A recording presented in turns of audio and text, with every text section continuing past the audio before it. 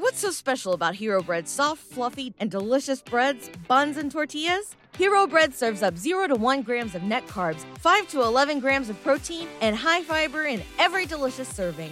Made with natural ingredients, Hero Bread supports gut health, promotes weight management, and helps maintain blood sugar. Hero also drops other limited edition ultra-low net carb goodies like rich flaky croissants and buttery brioche slider rolls. Head to hero.co to shop today.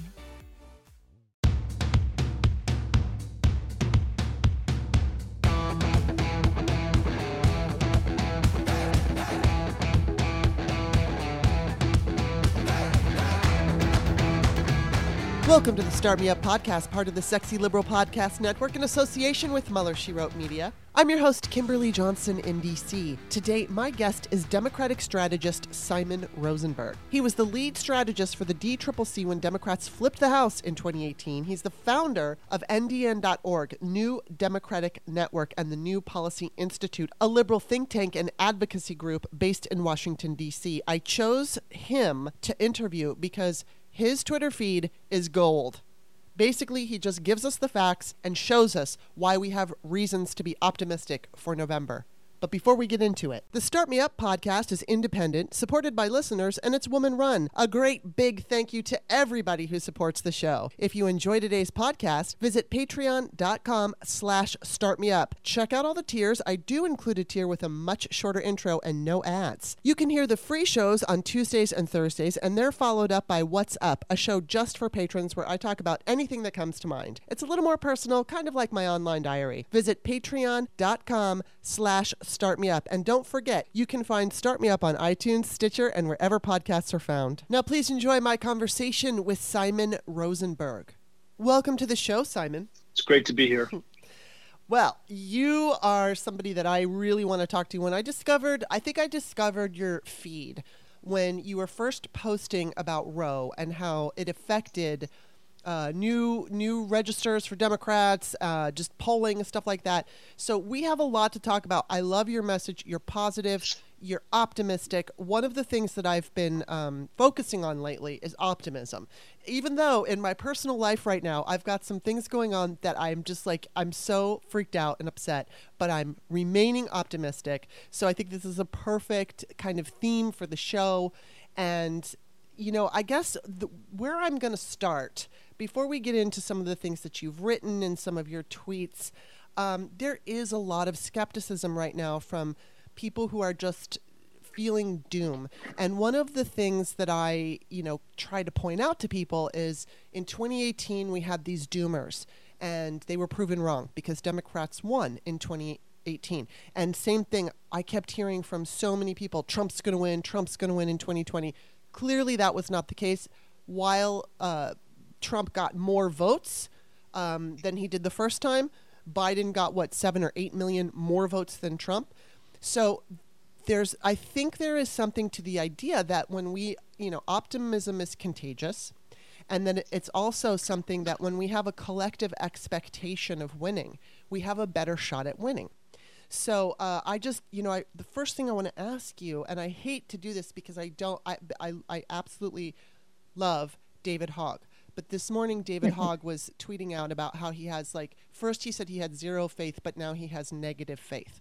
So before we get into the specifics, I'd just like to hear your overall kind of take on things, and then we can get into the weeds. So much you just put on the I table. know. and I just want to say, first of all, I really appreciate sentiment because I've been in politics now for more than 30 years. It's hard to believe. And I just believe that if you're not an optimist, this is a very tough business because you have to overcome obstacles every day. And what I've learned from doing this is that those obstacles can be overcome. You can win elections you're not supposed to win. You can pass bills that weren't supposed to pass. You can get people supporting you on things that you never thought you could do. And I think that if you don't have a plan for victory, you can't win. If you don't score, you can't. If you don't shoot, you can't score, right? And I think that, I do think that to your audience, there is no question that the BBB fight that happened last year, the debate and fight that happened, I think sapped some of our confidence. I think it was a grinding experience that we were fighting with each other and not with the other side. And I think that it was a rough experience. And I think that what I always believed in this election, and the reason why I'm extremely optimistic about what's going to happen this fall, is that I think the pundits were always wrong. I wrote a piece back in November. I went and found this the other day, showing that Biden's approval rating and the congressional generic, the so-called decoupling, had already happened by November. And what I wrote was that, listen, I think people have to recognize that the Republicans have made an enormous strategic error this election, because they ran towards a politics that had just been rejected by the American people twice, in overwhelming numbers. And that once they did that, once they ran towards a politics that had been so overwhelmingly rejected, that they were making this an atypical midterm. This was no longer a typical midterm. And so I always believed that if Biden could get a little bit more credit for the good things that he'd done, and if we indicted them as being extreme and extreme and out of the mainstream, that we could make this a competitive election. And I think that's what's happening. And so I do think today, what happened was that, the country was reminded about the extremism of the Republicans due to these mass shootings that happened, Uvalde, the ending of Roe, the abortion restrictions, the January 6th committee, the extremist candidates that they have that remind us every day about how they've lost their way.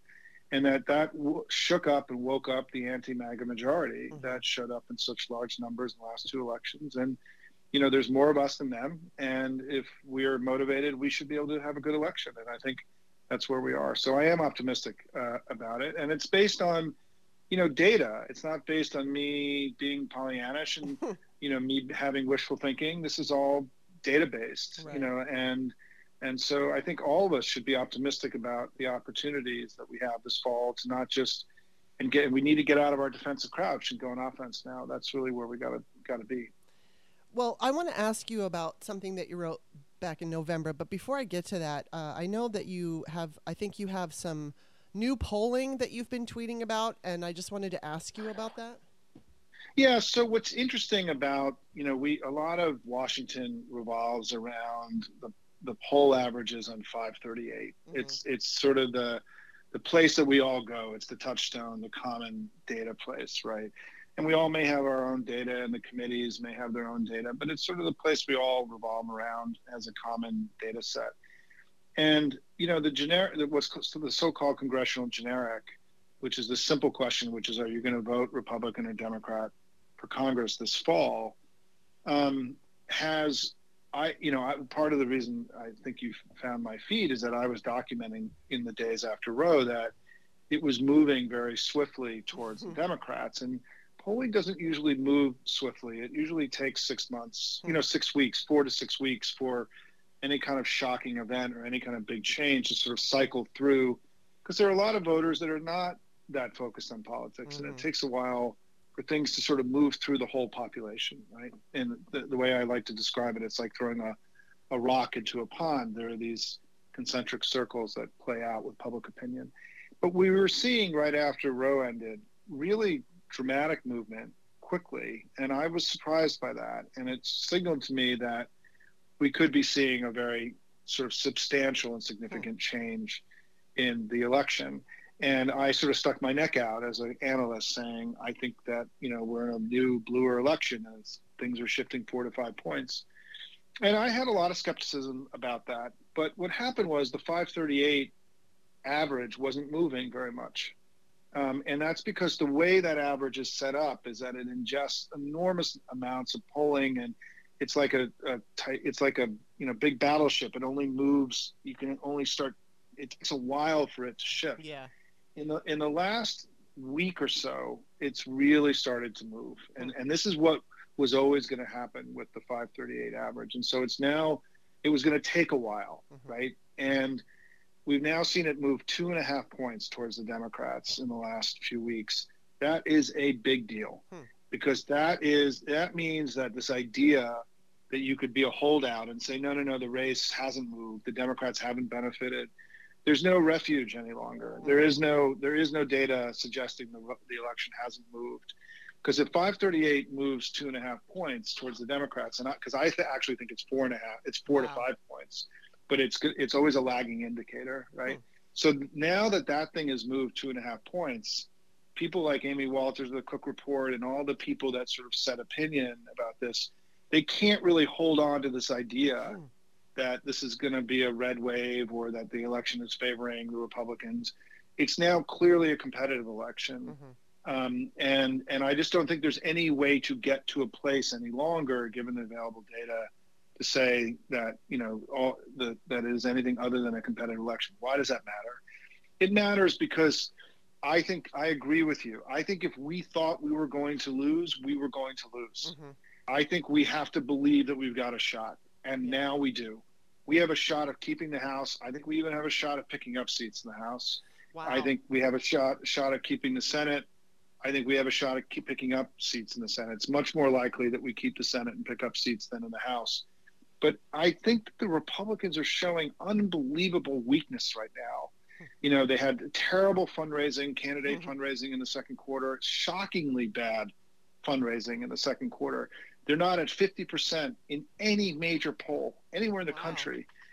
We just did some polling in May of Hispanics where we found, despite conventional wisdom, Republican underperformance with Hispanic voters, not Republican overperformance. And wherever you look, what you're seeing with Republicans is a divided, angry party that's still fighting with itself, underperforming fundraising, underperforming on their polling numbers, aging leadership in the Senate who may have misread the election, right?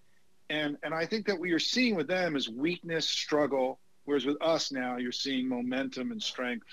And that's why I would rather be us than them, heading into this election. So why do you think, while 538, I should say, is putting us ahead at 2 or up 2.5, but you think it's 4.5 to 5? So it's shifted. So we're still down in 538 by 0.2 of a point. It's just because the nature of the way they calculate they pull in so much data that for it to move, it just takes a long time. It's the nature of the way they do the math. Okay. And so what happens though, so it's going to be 2 to 3 weeks behind reality because they still have older polling, right? But what happens with that average, and this is really important to understand, is that at some point they start dropping the older polling. So at some point, all the pre-row polling is going to fall out completely. Gotcha. Right. Interesting. And once that happens, that thing's going to shift another point or 2 points because things really changed after June 24th. There was an abrupt change. They still had pre-row polling in their math, right? So that's going to eventually cycle out, and this thing I think will catch up with where the reality. Remember, one of the things I wrote about this week is that in the last week, this is really significant here, right, for the psychological orientation of the city here in Washington. 4 very prominent Republican polls came out in the last week showing Democrats with a 3-point lead, a 4-point lead, a 5-point lead, and a 6-point lead. That's a 4.5 average. 4.5 average, we gain seats in the House, right? And that's influential Republican polls from organizations like the Chamber of Commerce, right? All the Republicans in this city read all those polls this week. And I'm telling you, they got nervous because that's their own people telling them this election is slipping away from them and that they've got trouble. And that's when I realized that, now we've seen Republican pollsters showing Democratic strength. Nate Silver acknowledging it's a competitive election. The Cook Report just put out a revision saying the Republicans are still going to win the House, but not by nearly as much, right? You're sort of seeing the whole commentariat of the city, right? Yeah. The people who set opinion here have gone through really significant changes. And even Nate Silver wrote this remarkable thing, which is he said, anyone who's basing their electoral analysis on the idea of basing it on Biden's approval rating made a mistake and is wrong. And there's other things, these other factors, the thing I was talking about earlier, there's something more powerful in this electorate right now than disappointment in Joe Biden, and that's fear of MAGA. Fear of MAGA is what drove the last 2 elections. More people have voted against MAGA than any other political movement in American history. 2 very high turnout elections. Democrats won those elections by an average of 6.5 points. Fear of MAGA drove the last 2 outcomes, gave the House, Senate, and presidency to the Democrats. Fear of MAGA is now the most dominant factor in this election too. and it should be very worrisome to the Republicans, particularly as their central indictment of Joe Biden was high gas prices. Mm-hmm. Is obviously gone through profound change. Right? Yeah. Fear of MAGA. I like that. I think, it's funny because I absolutely believe that we should utilize fear. Rachel Bitecofer talks about this too. Not in the way Republicans use fear, but using the truth to scare you, and it's like, that's what scares the shit out of me, is the truth.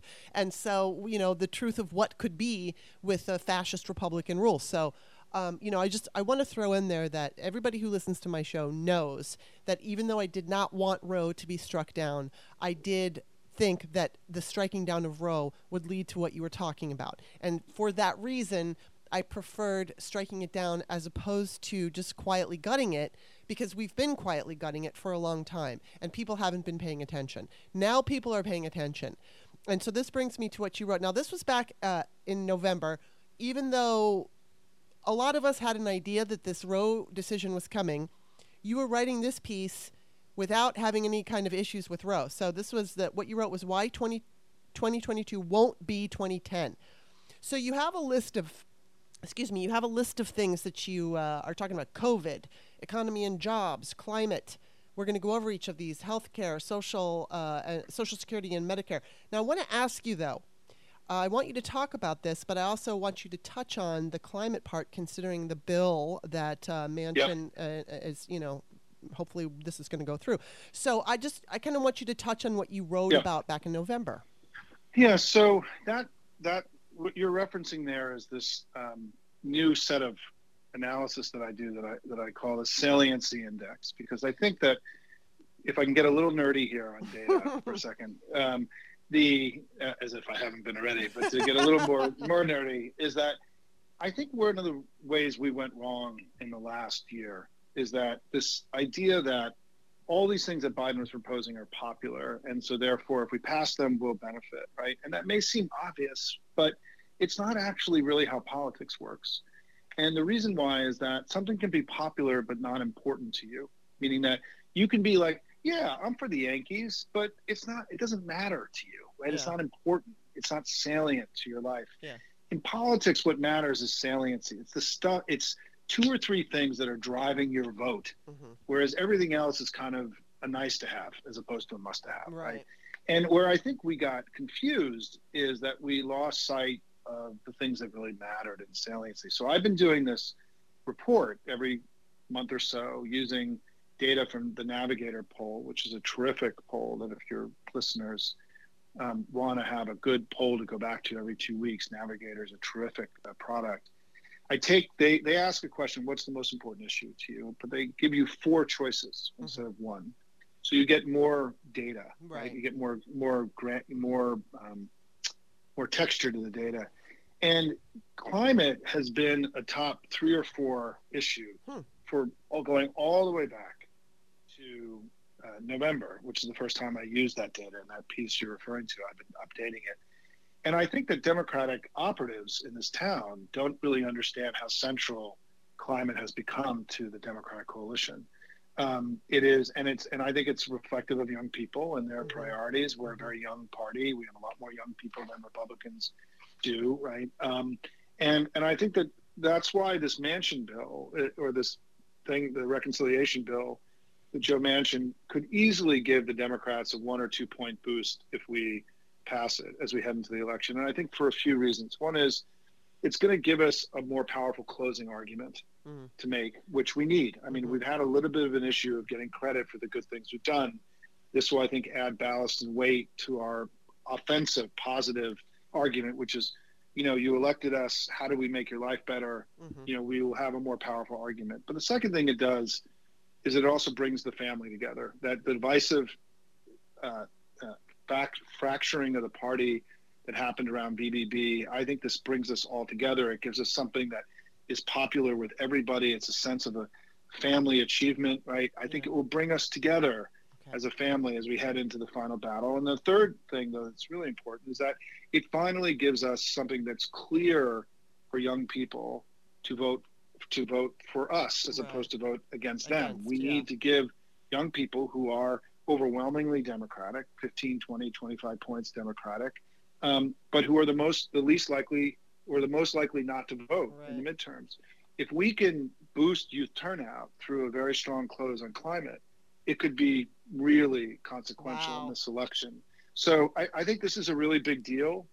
And I'm hopeful that Schumer and the president, were so optimistic about this because they knew that Sinema would come along and they were just working to finalize the deal, normal legislating, right? As opposed to us waking up tomorrow and hearing Senator Sinema say she's not going to support the deal, which we just don't know. So I'm optimistic about it.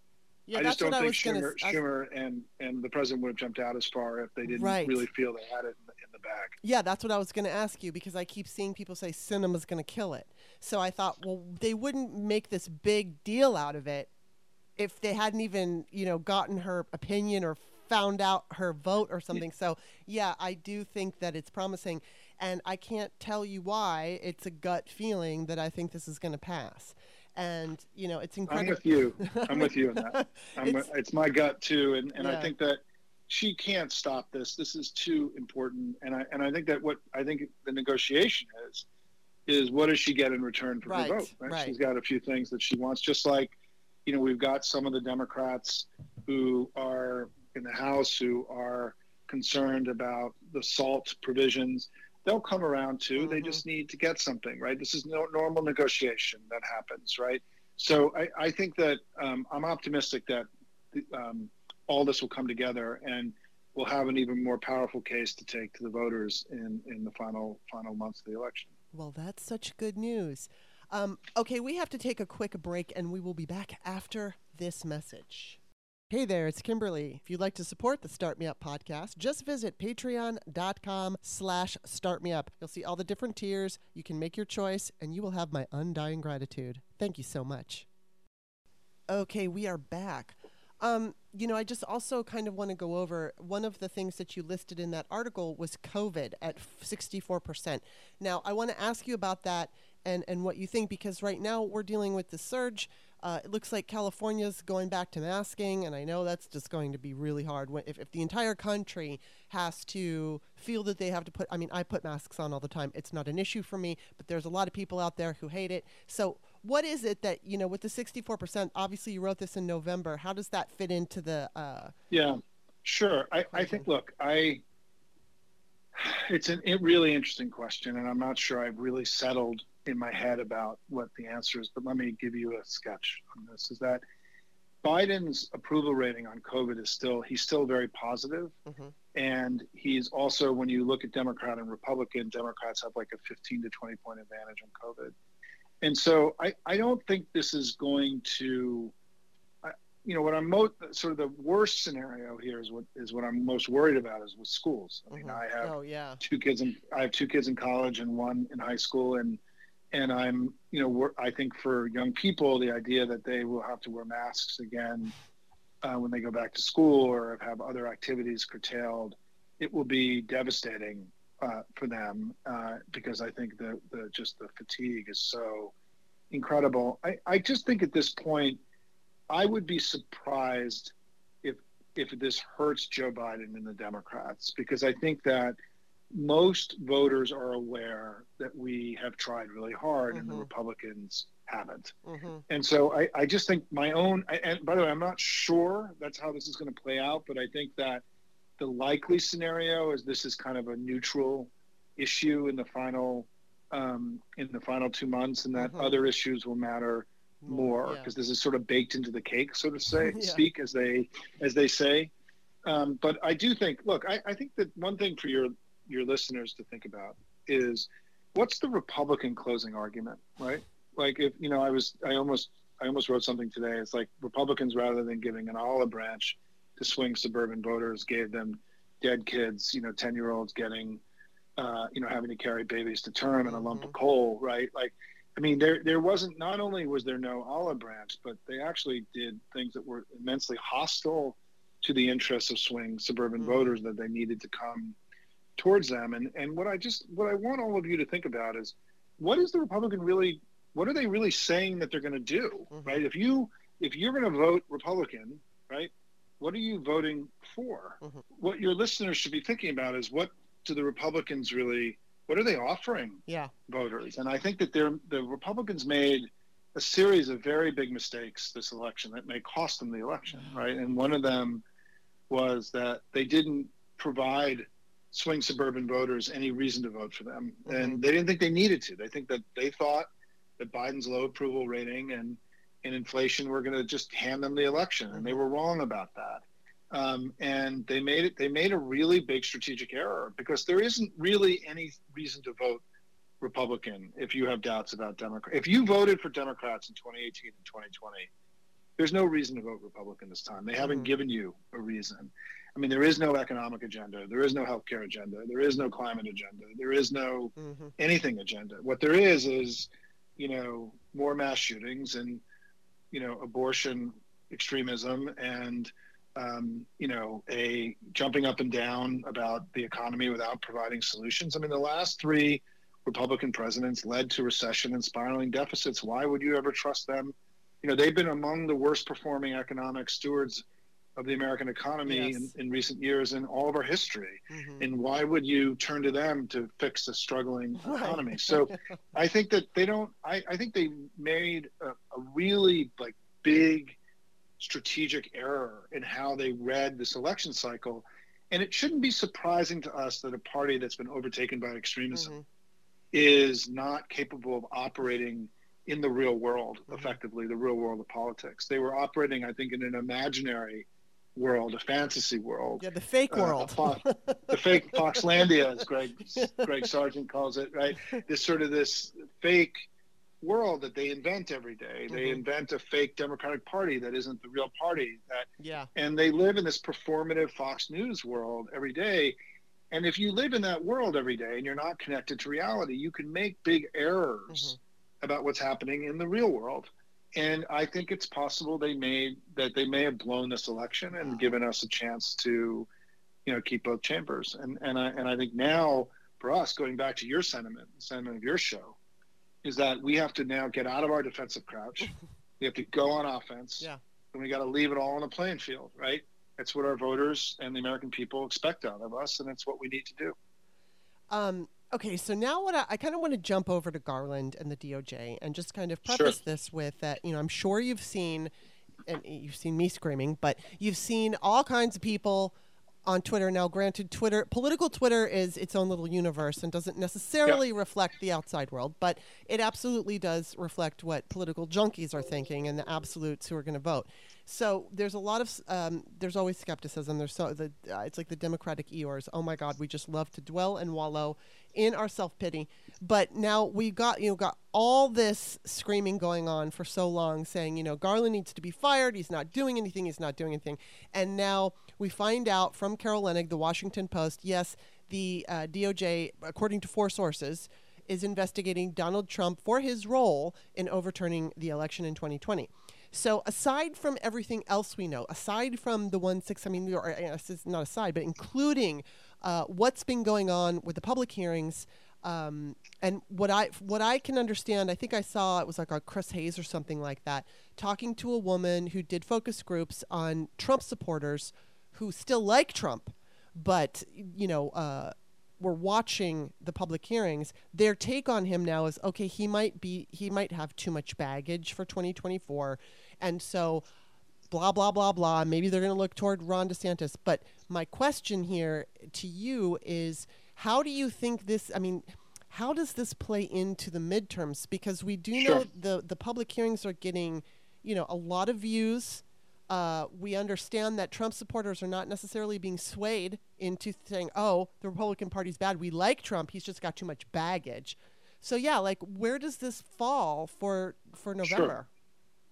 It's a great question. And I think I want to start by saying, remember, it doesn't really matter that it's not swaying Republicans, because we won 51.5% of the vote last time. Our coalition is the majority coalition. The anti-MAGA coalition's the majority. All we have to do is show up. We don't have to get one additional vote to win the election, right? Whereas they have to get more votes. They have to flip votes or get us to stay home. And I think that both of those things are less likely today, given what's happened in recent months. So first of all, worry about Republicans, right? Let's worry about our majority coalition. And I think that what we've learned, I think something very significant has happened in the last month regarding January 6th, which is we know the Department of Justice has already prosecuted 800 people. Wow, yeah. Right? It's the largest criminal investigation in American history with really no near peer. And that's only happened in a year and a half. They have burned through the capacity, right? Just think about the system behind that, right? That was able to move in that many concurrent cases, right? Deal with this amount of complexity of data, of all the arguments and the facts and everything else. The 800 cases they've been able to move. Now let's layer on top of that what we've learned is that there was a conspiracy to overturn the election that involved several hundred Republican elected officials and staff across the country, from White House people to, Clark in the Department of Justice to Rudy, but also including the RNC chairwoman who admitted on camera that she participated in this whole thing. We know that Republican Party chairmen in Arizona, Nevada, and Georgia have been subpoenaed. We know that Republican officials in Wisconsin and Michigan have been subpoenaed as part of the Department of Justice investigation. Right? This is what you're talking about, Garland. Mm-hmm.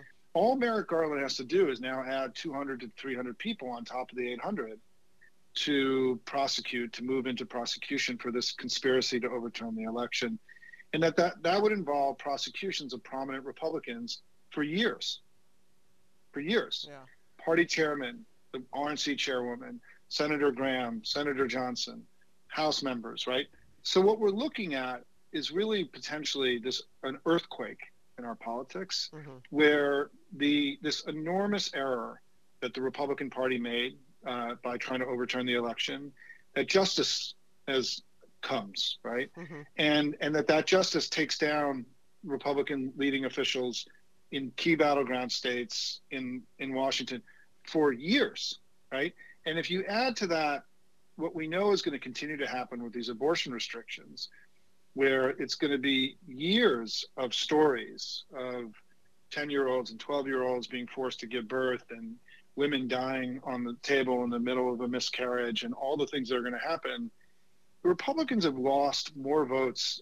I mean, we've won more votes in 7 out of 8 of the last mm-hmm. last 8 presidential elections. Mm-hmm.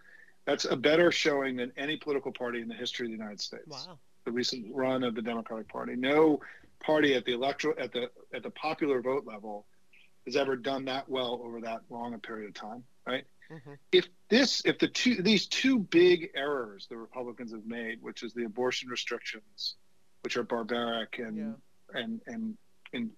extreme, and then this massive crime committed by the leaders of their party, don't you think that could shift another 2 to 3 points permanently? Yeah, I would hope. And then you're looking at a Republican Party that cannot win elections for 25 years. Wow. You're looking at really the end of the Republican Party as we know it, I think. And I think that, look, I was right about my predictions about what was going to happen in this election. Mm-hmm. Right?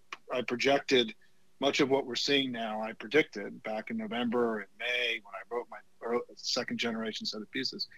I don't think that the political system has really processed the brand hit that the Republican Party is going to take by the combination of these barbaric, extreme abortion restrictions and the fact that their party really did try to overturn an election in the United mm-hmm. States, which is why that one of Joe Biden's great legacies, whether he runs for re-election or not, and we won't know any of that till the spring, it's not even worth speculating about, is to wall off and ensure that Merrick Garland can finish the job. Yes. Because if they've already done 800, they can do another 250. Mm-hmm. And that 250 includes the president and Mark Meadows wow. and Rudy Giuliani and Ron Johnson and Lindsey Graham and make your list, Ronna Romney McDaniel. Right. I think they're coming. I think they're coming for all them. And I think that the backlash from Republicans over that is going to be far greater than the 800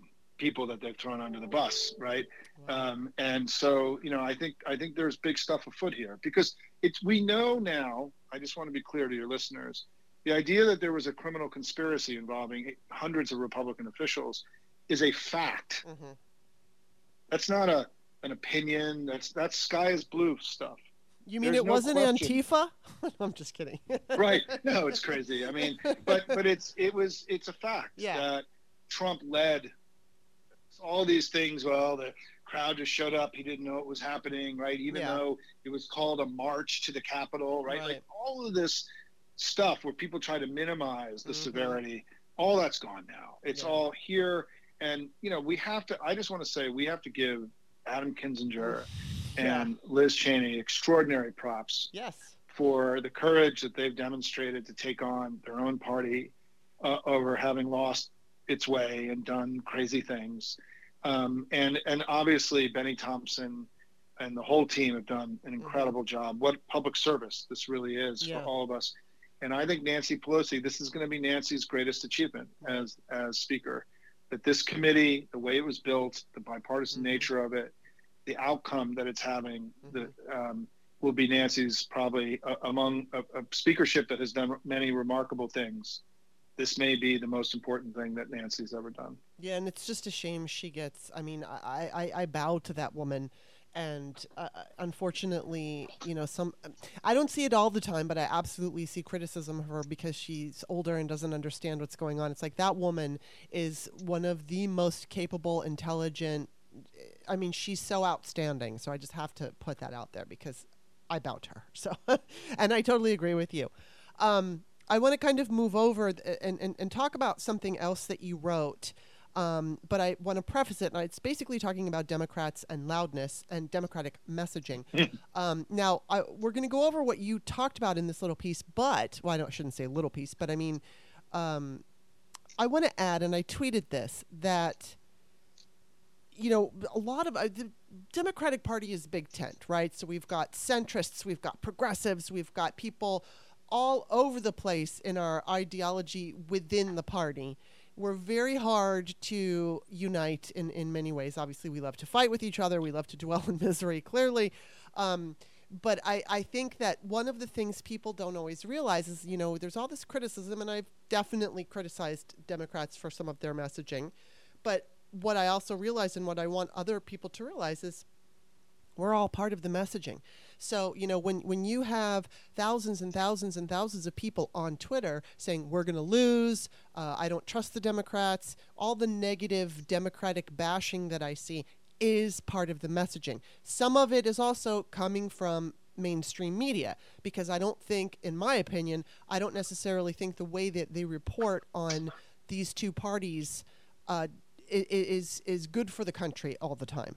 But most importantly, I think it's, you know, people out there on Twitter, people out there talking to their friends. That is a form of messaging. And so it's something that we should all keep in mind when, you know, we're talking about. It's one thing to hold party leaders accountable. We want you to do this and we want you to do that. We also have to recognize what they have at their disposal. When you have two senators who are not willing to work with the party and you have a slim majority, you have to keep that in mind and not blame the entire party for it. So there's all that. Had to throw that out there. But, okay, so let's talk about some of the things. And what I wanted to ask you, I know you wrote this in April. And so you were talking, like, the first thing that you were talking about is the DNC can make their central job to educate the public about how much better things are using the tools the National Party infrastructure has at its disposal. So you list what they are. Do you think that they're doing that? So let me break this into two parts, right? One is that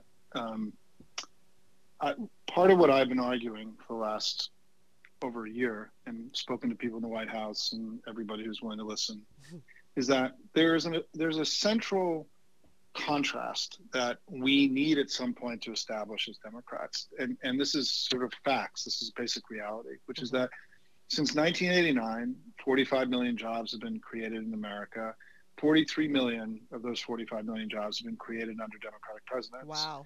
The Biden is creating jobs at 50 times the rate that was created under the last three Republican presidents combined. And that since 1989, when the Cold War ended and we entered a new age of globalization and a different economy, Democrats have repeatedly created growth and jobs and rising wages and smaller deficits, while Republicans have led us repeatedly to recession, spiraling deficits, and economic decline. This is a bright line contrast, right? This is, we did good, they did really bad. We did good repeatedly, they did really bad repeatedly. If you look at polling, a majority of Americans believe the Republicans will be better on the economy than Democrats. And for me, this is a disconnect. This is like, I've been quoted in other places saying, this is like voters believing after World War II that America didn't win the war, right? This is a recent poll showed, people were asked, were more jobs created last year or less, or were jobs lost last year? And last year, we created more jobs in 1 year than any year in American history, right? It was the biggest, only 30% of Americans thought more jobs were created. And that's a sky is blue, sky is red thing. That's not a, I'm not feeling good about the economy, or I don't think the economy's well. That's like not knowing that America went through an extraordinary economic boom in 2021. So I think we have an enormous challenge and opportunity ahead of us to educate the American people about how we, in this modern age that we live, have repeatedly made things better, while Republicans have repeatedly made things worse.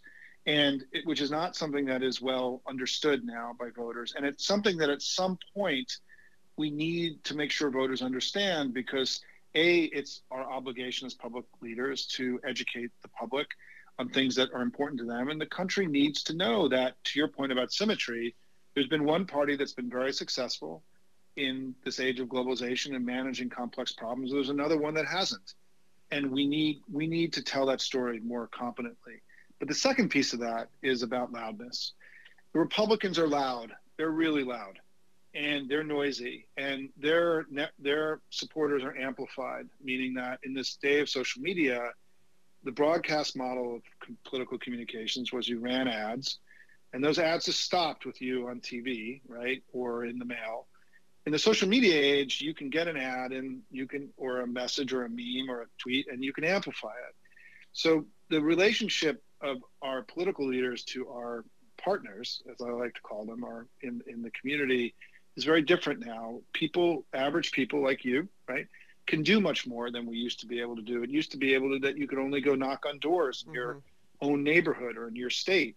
Now you can make phone calls out of state into other places. You can give money to candidates in other places, right? Citizens can do much more.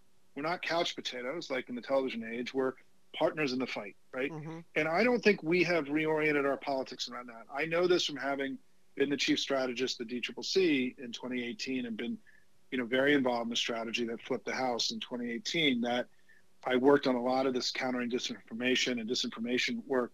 And what we found was that when we put out things onto the internet, there wasn't a conscious amplification of our messages through the network, whereas their side can take a single Fox News clip, a single tweet, and move it to tens of millions of people swiftly. We don't have an answer to that, right? We don't have anything like that on our side. And it means that we're behind, that they are louder than we are.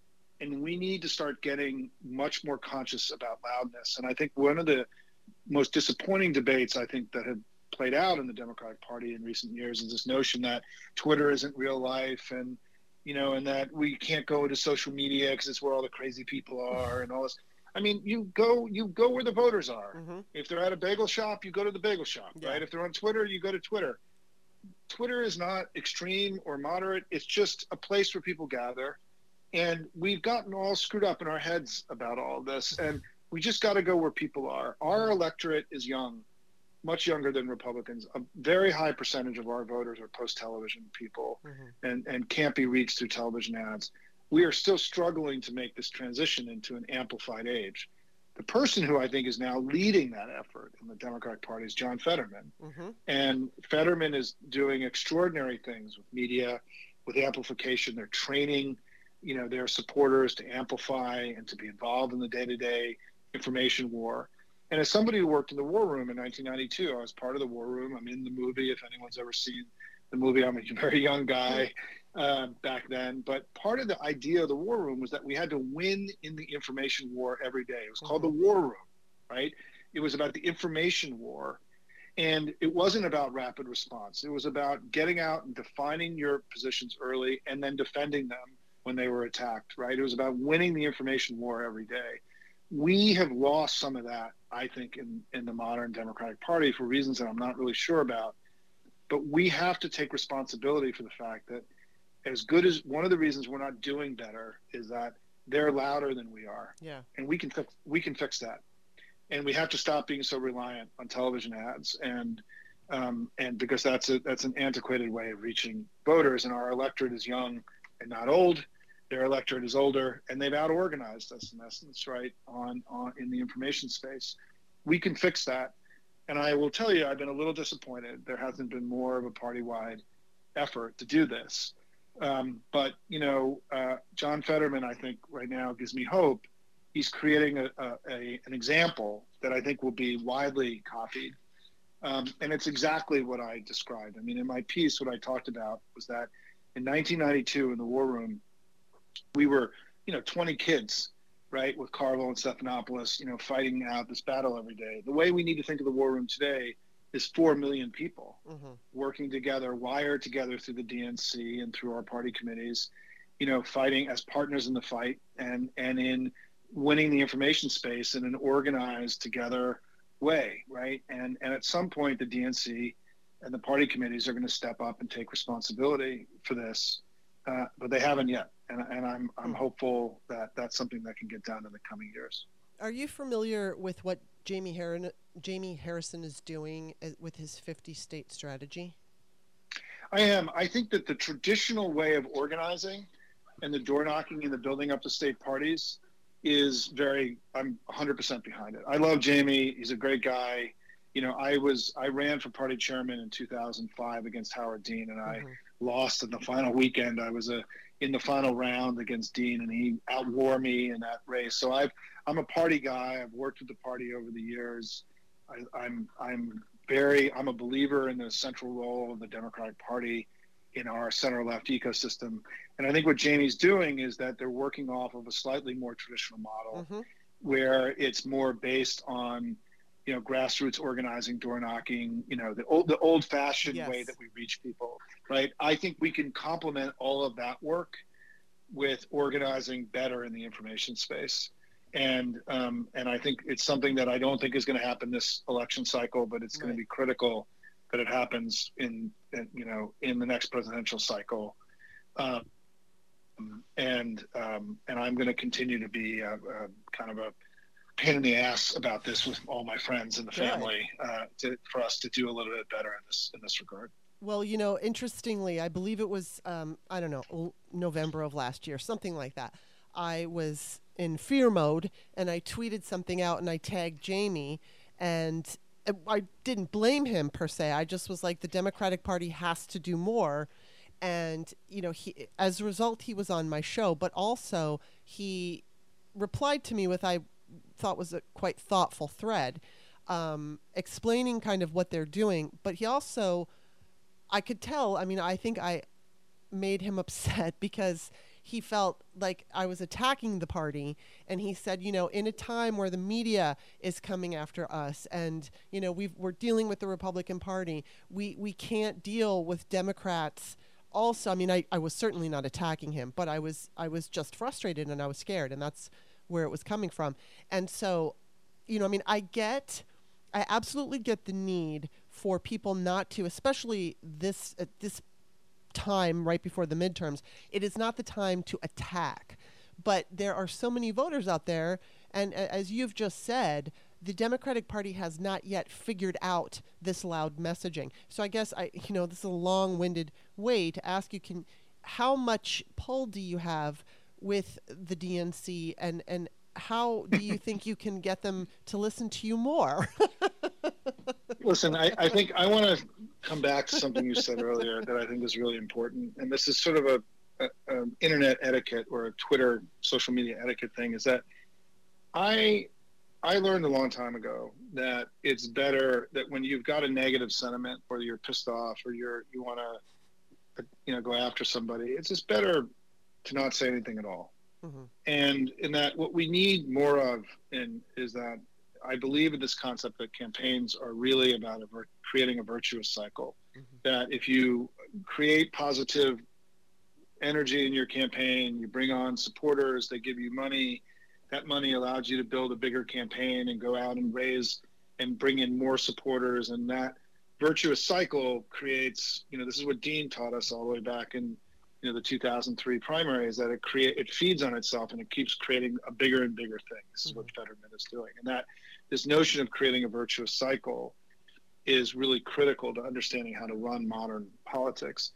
I think we all have to get very disciplined, much more disciplined than we are, about having that tweet, that snarky thing, or pointing out to somebody they misspelled something on Twitter, right? Or, I get so many people when I have a typo, like letting me know that I made a typo. It's like, really? Like, you're really using up a communication with me over letting me know that, like, I misspelled a word, right? Yeah.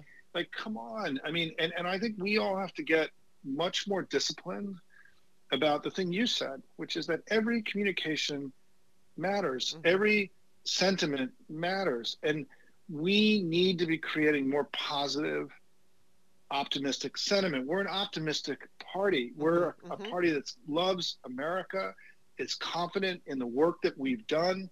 We know we are better than them. And we have to express our love of country, our understanding of the greatness of the Democratic Party far more aggressively than we do. And I reject the doom and gloomism that is so prevalent. Some of this, by the way, I think that is manipulated by bad actors. There's an enormous, I think that in general, on Twitter in particular, there's far more inauthentic speech than people really understand. I agree. And I do think that some of this is generated by, people on our own side who have, I don't think, the best intentions, but I do think there's a lot of manipulated speech here. And the way that outside actors work is they create permission structure for people to say and do things. I'll give you an example of this, right? And I know we're coming to the end, but there's been a thing I've been engaging with a little on my own Twitter feed. I've been putting out all this positive stuff about the election, and then there's this sentiment about, well, it doesn't really matter, Simon, because the election's so gerrymandered, there's no way we can win the House. And I was like, so I engaged somebody the other day who seemed like a real person. I mean, I went to their feed and looked at them, and I said, where is this coming from? Like, where is your data backing up that if we win by 2 points, we can't win? And of course, he didn't have any data. Of course. And he got very defensive, and he started attacking me on Twitter. And I was like, look, I just want you to know that, like, you putting out there, you're responding to me using data saying, we got a shot, we got to go work hard, and then you crapping all over it without anything to back it up. What is that?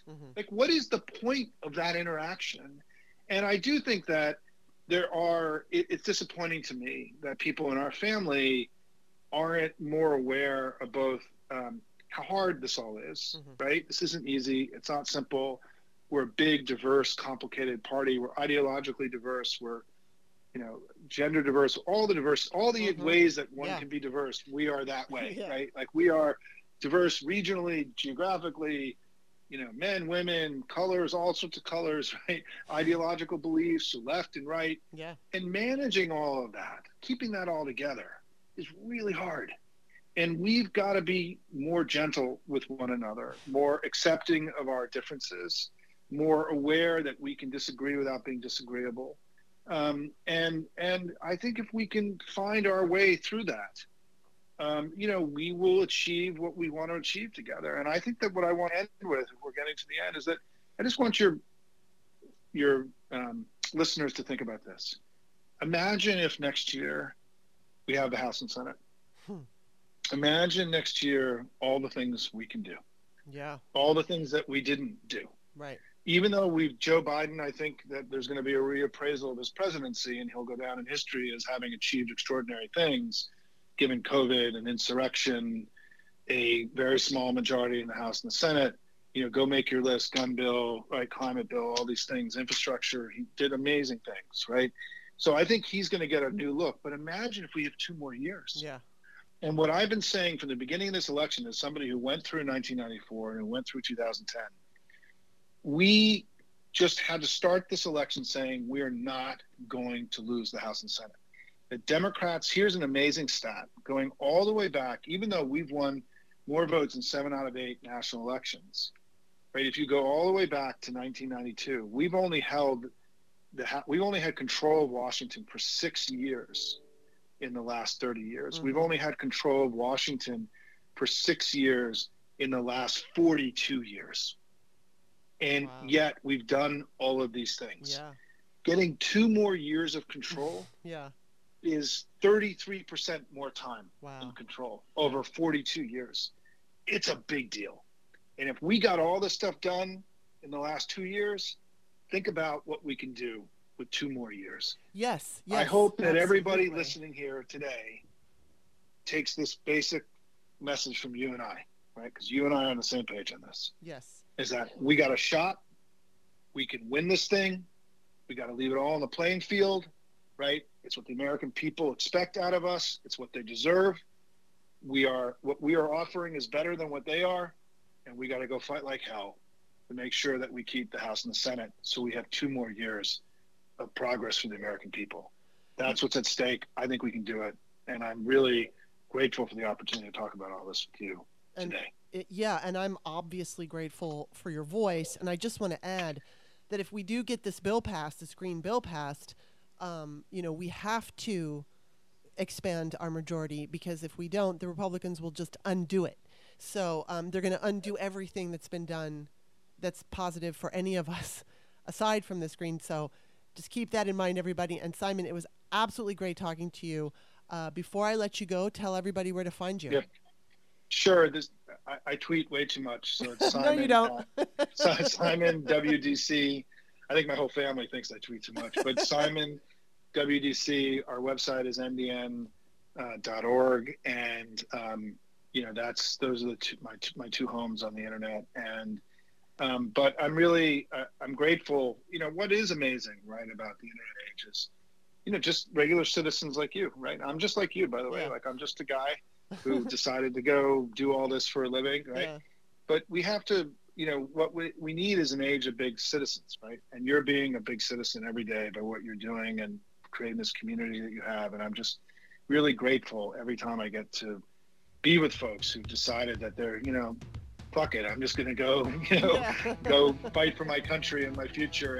And maybe, my wife always jokes someday I'll get a real job, but I'm really grateful for the work that you do and for everyone out there who is taking time and energy to make their country better. It's inspiring to me. Yes, and definitely follow. Oh my God, he's such a great follow. Follow him. Also, I'm author Kimberly, Kimberley. Don't forget the extra E at the end of my name. My books are on Amazon. Simon, thank you so much. Okay. Have a good day, everybody. Thank you. Bye-bye.